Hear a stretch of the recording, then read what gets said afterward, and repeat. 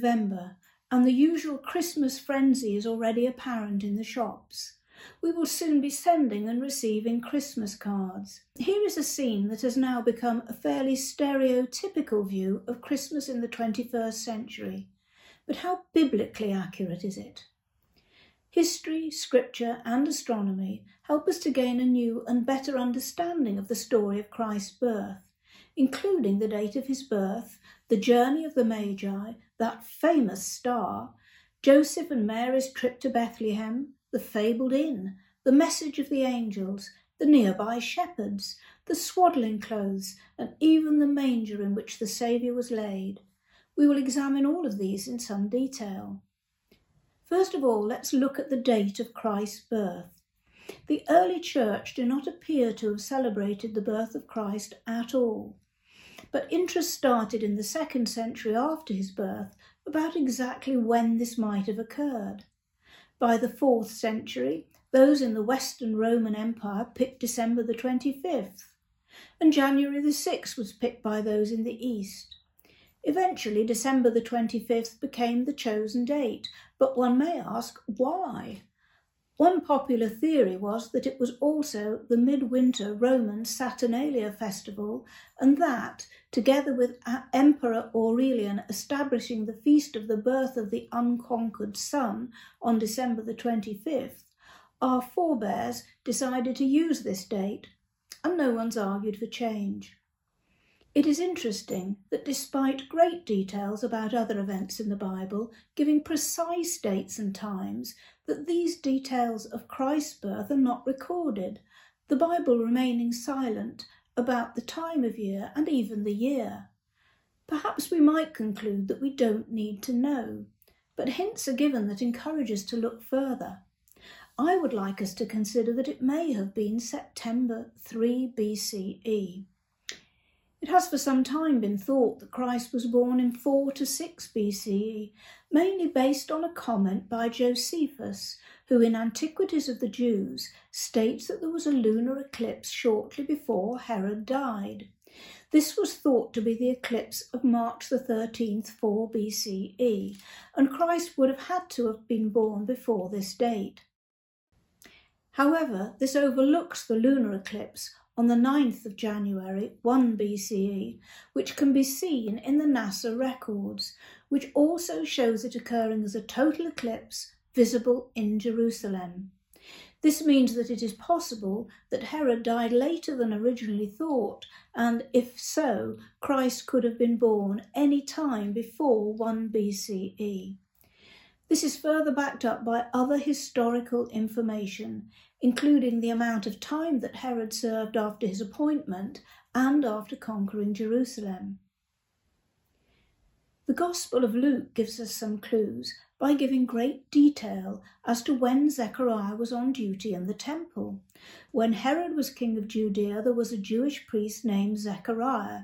He was a member of the priestly order of Abijah, and his wife Elizabeth was also from the priestly line of Aaron. One day Zechariah was serving God in the temple, for his order was on duty that week. As was the custom of the priests, he was chosen by lot to enter the sanctuary of the Lord and burn incense. This is sufficient information for the courses of the priests serving in the temple to be tracked back through 2 Chronicles, Exodus, and Ezra. This gives us a time frame in which John the Baptist would have been born, and by extension ties Christ's birth to 6 months after that of John. This reckoning is explained in detail by the late historian Dr. Martin Elm, who concludes that John the Baptist was born around March the 10th, 3 BCE, and therefore Christ must have been born in September of that year. The next piece of evidence is the census that called Joseph and Mary to Bethlehem. Luke tells us in chapter 2, at that time the Roman Emperor Augustus decreed that a census should be taken throughout the Roman Empire. This was the first census taken when Quirinius was governor of Syria. Census taking was a regular practice in the Roman Empire, and several are recorded, one by Josephus in AD 6, mentioned in Acts chapter 5, but clearly too late to be at the time of Christ's birth. What there does not appear to be is a census that fits in with Quirinius being governor of Syria. There is a record that an oath of obedience to Augustus was demanded of all people in Judea in 3 BCE, and this would have required Joseph and Mary to report to Jerusalem. This was the first time this type of oath of obedience was made, and it was taken as a stage in tax assessment and fits in with the authorised version saying, all the world should be taxed. A summary about the date of the census is dealt with from an archaeological standpoint on YouTube, and the link is below. Unless and until further evidence comes to light, the debate about the census continues. Finally, Matthew tells us of the Magi, who came to Herod saying, "Where is the one who is born King of the Jews? For we saw his star when it rose and have come to worship him." The Magi, traditionally 3, but actually no number is given in the Bible, had seen activity in the stars and believed it heralded a new Jewish king. Strong says that the word Magi means an astrologer or magician, and is translated as such in the NIV and other versions in Acts, describing Elymas, the magician or the sorcerer. So were the Magi reading the stars as astrologers and believing they could see the signs that a Jewish king had been born? Or were they Bible scholars, seeing signs in the heavens and searching the scriptures for the answer? I think the latter, because the gifts they brought were gold for a king, frankincense for divinity as the Son of God, and myrrh for his humanity, representing his death and burial.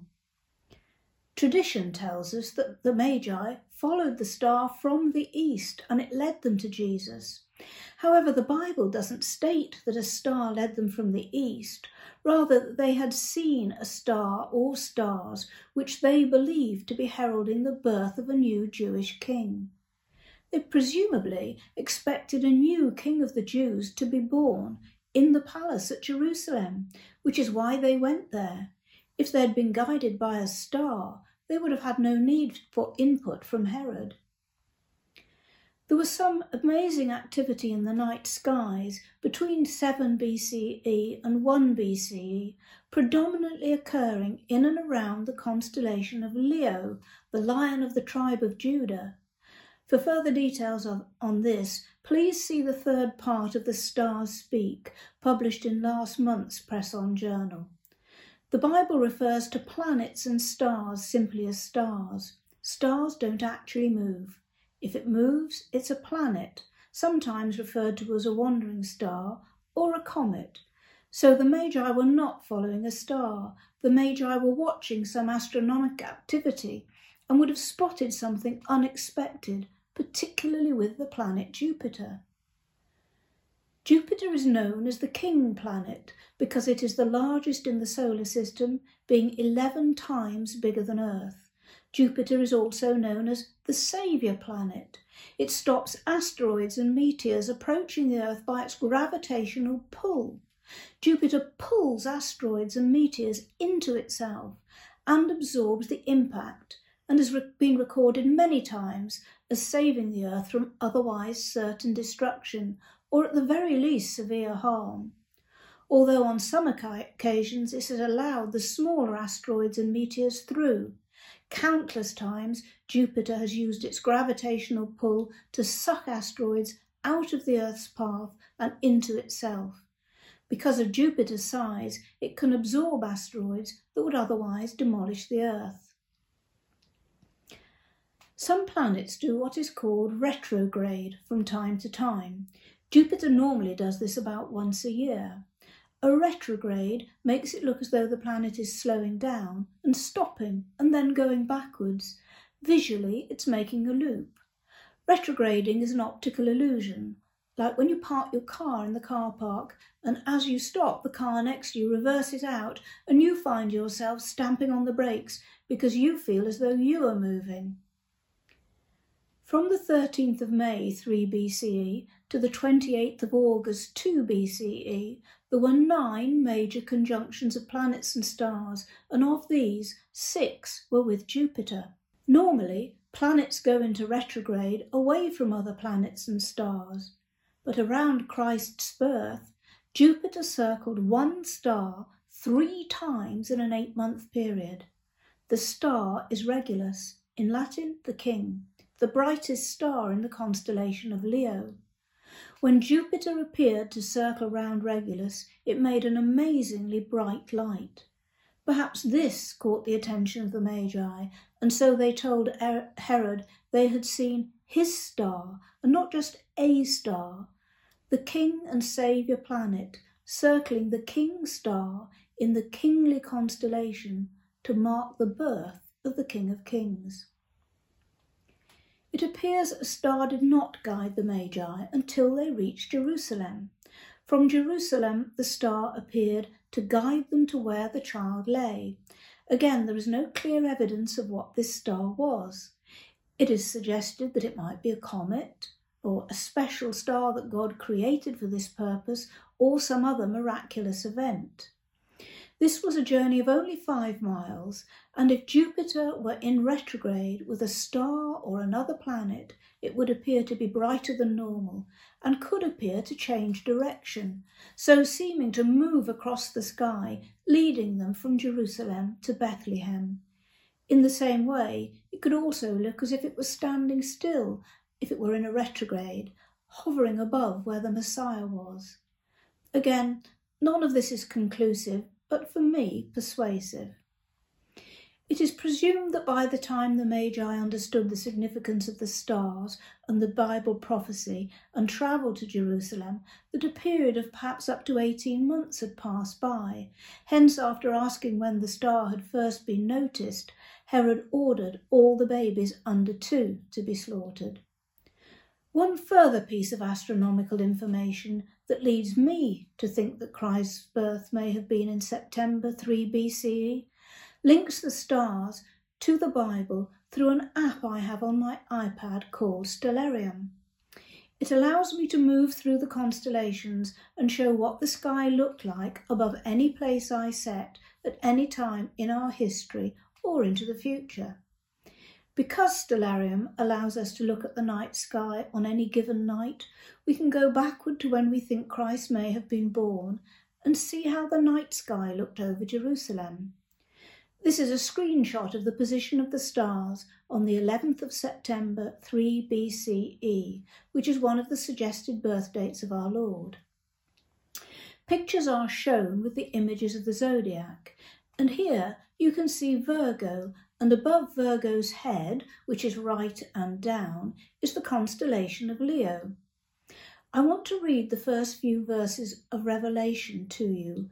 While you look at the picture of the sky, you will remember John was exiled on the island of Patmos, and he records this vision.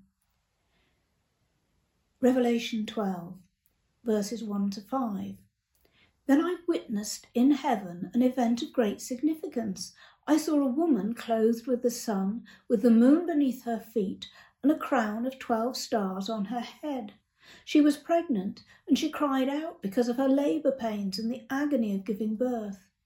We can see the positions of the various planets, stars, sun and moon on the chart. John continues, Then I witnessed in heaven another significant event. I saw a large red dragon with 7 heads and 10 horns, with 7 crowns on his head. His tail swept away 1/3 of the stars in the sky, and he threw them to the earth. This could be the constellation of Draco, the dragon. Each autumn there are meteor showers that happen during September and early October. When the earth passes through the meteor shower, it looks as if Draco is flipping the stars out of heaven with his tail. A meteor shower is recorded between the 10th and 12th of September 3 BCE.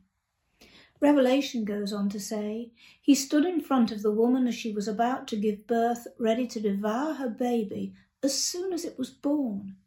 She gave birth to a son who was to rule all nations with an iron rod, and her child was snatched away from the dragon and was caught up to God to his throne. As you will appreciate, the sun and moon are only visible in the sky at the same time for a very short time. as the moon rises and before the sun sets. On the 3rd of September 3 BCE, this was between 6:18 and 7:39 p.m. The stars and planets were in the exact alignment as recorded in Revelation 12. This is the same night sky without all the images and slightly enlarged. What you see is the moon off to the left, the sun and the other stars and planets in the constellation of Virgo. You can also see that Venus was very present in the mix that night. Venus, although it is a planet, is called the morning star. It is brighter than any of the other individual stars or planets in the constellation. In Revelation 22 we read, "I, Jesus, am the bright and morning star." Apt that Venus should be in the constellation of Virgo on the night of his birth. Add into this Mercury, which is forming part of the larger cluster. Mercury is the planet associated with messengers. You may remember when Paul and Barnabas were preaching in Lystra that the people called Paul Mercury because he was the chief speaker, that is, he brought the message. Barnabas was called Jupiter. You will remember we said that Jupiter is called the saviour planet, absorbing meteors that would have hit and damaged Earth. So the people of Lystra called Paul and Barnabas messengers of the Saviour when they called them Mercury and Jupiter. Also, you can see that Regulus, the king star, and Jupiter, the saviour planet, are merging in Leo, the lion of the tribe of Judah. All this activity may have led to the Magi setting off to Jerusalem and asking Herod, "Where is he that is born King of the Jews?" September the 11th, 3 BCE was also the first day of Rosh Hashanah, the Jewish New Year. The Bible tells us that on this date, the first day of the 7th month, known as Tishri, God appointed this as a special Sabbath with the blowing of trumpets. At this celebration, the shofar is blown using a special rhythm with 100 notes. Imagine the shofar being blown around Bethlehem when Christ was born. The shofar was also born when a new king was crowned and will be blown again at the resurrection. We are told in Corinthians, when the trumpet sounds, those who have died will be raised to live forever. For me, the position of the stars so accurately recorded in Revelation leads me to believe that Christ was born on the 3rd of September 3 BCE between 6:18 and 7:39 in the evening. I know this is not something that anyone can prove, but I find it a fascinating suggestion. So let's leave the stars and go on to look at Bethlehem, its significance and the events recorded surrounding the birth of Christ. We know that Joseph and Mary went to Bethlehem, some 5 miles from Jerusalem, because Joseph had to return to his hometown to take part in the census. Both Joseph and Mary were from the tribe of Judah, and Bethlehem was where their ancestor David was born and where he would have looked after the sheep, on the same hills where the shepherds heard of the birth of our Lord. We don't know if Mary rode to Bethlehem on a donkey, but we do know that the journey from Nazareth to Bethlehem is approximately 90 miles.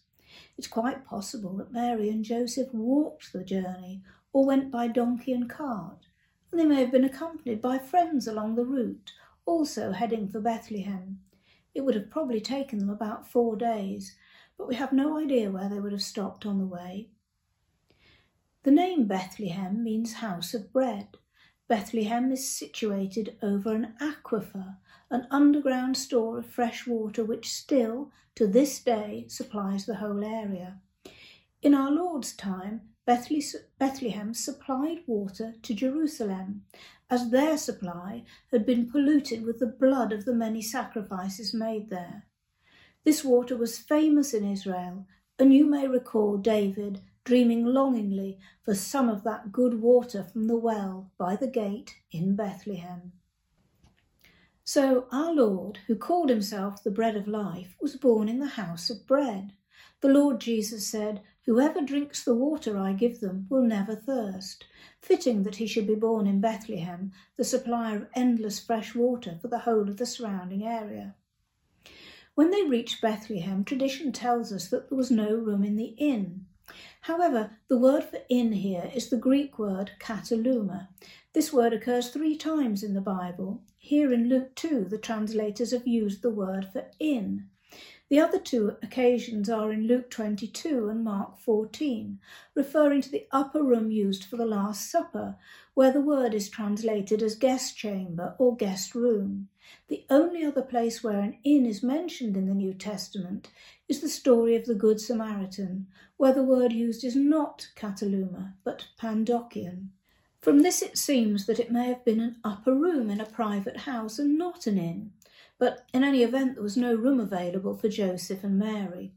Given that Joseph's relatives would also be arriving in Bethlehem, and some may even have been living there, one may wonder why they were not given hospitality with them. Perhaps Mary's pregnancy was causing some hostility with the family and they didn't want them in the house. This would give us another way of looking at John 1, talking of our Lord Jesus. He came to his own people and even they rejected him. It could also be that as by giving birth, Mary would have made herself and the family and their surroundings unclean, that they had to find somewhere else for the birth to take place. Luke then tells us of the shepherds living in the fields nearby Bethlehem. An angel of the Lord appeared to them, and the glory of the Lord shone around them, and they were afraid. The angel told them that the Saviour had been born, the Messiah, the Lord. This will be a sign to you. You will find a babe wrapped snugly in strips of cloth and lying in a manger. A great company of angels then appeared, praising God and saying, "Glory to God in the highest heaven, and peace on earth to those with whom God is pleased." There's no mention of singing. In fact, in most places where angels are mentioned praising, it does not mention singing. Even in the most of Revelation, it is the risen, righteous ones who sing. The angels just say their prayers. Some commentators say that angels never sing, that humans have been given an innate, natural affinity for music and singing, especially with regard to worship. Clearly, in our human state, we are encouraged to sing as instructed in Ephesians, singing psalms and hymns and spiritual songs among yourselves, and making music to the Lord in your hearts. But back to the shepherds. So the sign was twofold, wrapped in cloths and lying in a manger. It was common for all new babies to be swaddled. This was done with strips of cloth, and these swaddling bands were the layette of the time, prepared lovingly by expectant mothers and grandmothers. Sometimes they were embroidered with something exclusive to the family. It was traditional for priest families to use their old priestly garments as swaddling for the babies in their family. Wouldn't it be amazing if Elizabeth had given her young cousin Mary some priestly robes to swaddle her firstborn, the Saviour of the world to be our high priest, wrapped in priestly garments?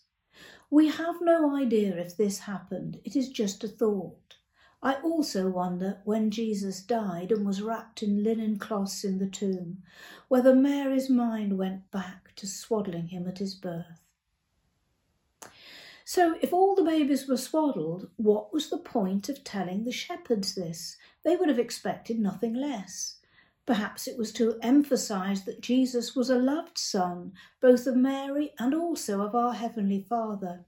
This is my dearly loved son who brings me great joy. This contrasts with Ezekiel 16, where Jerusalem was told that on the day you were born, no one cared about you. Your umbilical cord was not cut. You were never washed, rubbed with salt and wrapped in cloth. We know that when our Lord Jesus died, he was also despised, but at his birth he was loved, worshipped and adored. What we do know is that being wrapped in cloths and lying in a manger meant something to the shepherds. The angel said it was a sign. To be a sign, it would have to be distinctive, understandable, and unique. It would have to mean something to them. We need to understand that these shepherds were the priestly shepherds who worked on the hills of Bethlehem. Details are given about this in the Mishnah, which is one of the books forming the Talmud, where it expressly forbids the keeping of flocks throughout the land of Israel, except in the wilderness, and the only flocks otherwise kept would be those for the temple services. Josephus confirms this and states that the only lambs accepted for the Passover sacrifices had to be bred within 6 miles of Jerusalem. Jerusalem and Bethlehem and their surrounding fields were not in the wilderness where ordinary flocks of sheep were kept. Therefore, according to the Jewish regulations, the flocks under the care of the shepherds near Bethlehem were bred solely for sheep destined as sacrifices in the temple at Jerusalem, making Bethlehem Hills a 1st century factory sheep farm. These were the shepherds whose job was to look after the newborn lambs, picking out the perfect ones. Those lambs had to meet the strict legal religious regulations of the Jewish faith. They had to be no more than 1 year old and without spot or blemish. Therefore, they had to be born in controlled conditions and expected for birth defects before being raised in protected surroundings.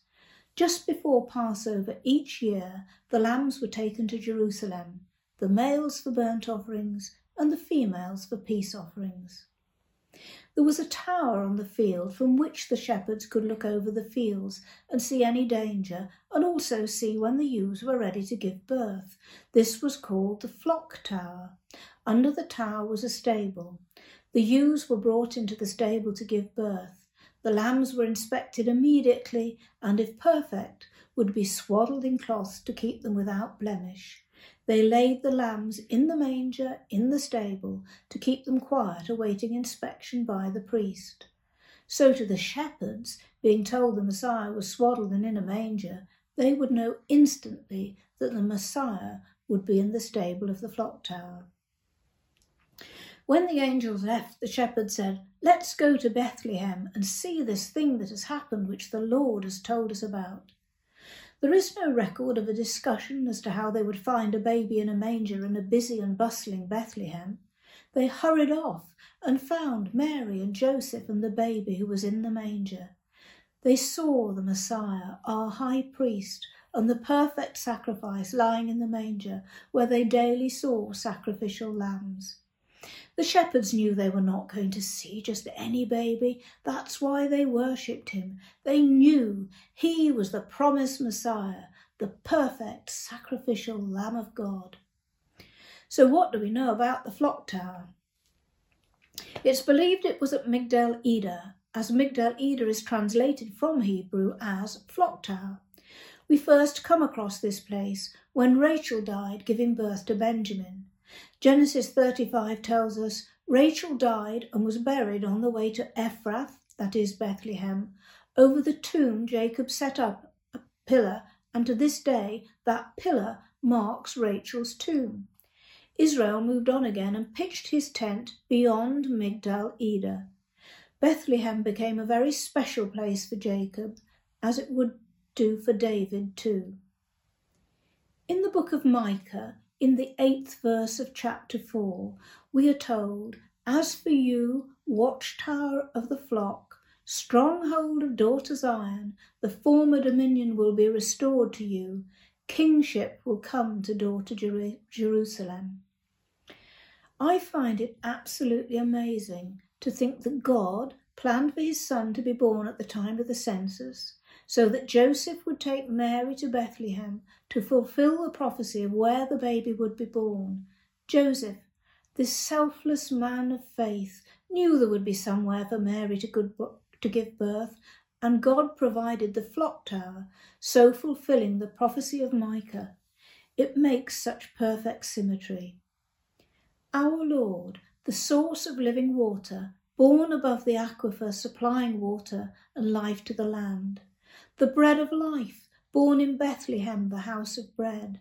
The perfect Lamb, the Lamb of God, laid in the manger where the sacrificial lambs were laid.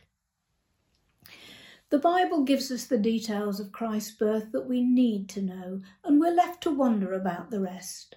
Despite all the trimmings that we in the 21st century have added, the birth of Christ is still the most wonderful event in the history of mankind.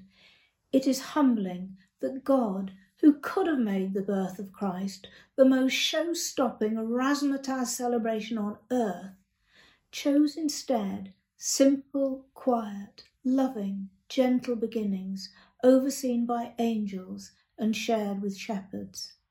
We are reminded that God tells us, "My thoughts are nothing like your thoughts, and my ways are far beyond anything you could imagine." It remains only for me to wish you a very happy Christmas and a peaceful and happy New Year, and pray that this may be the year that our Lord, the Lion of the tribe of Judah, returns in power and great glory.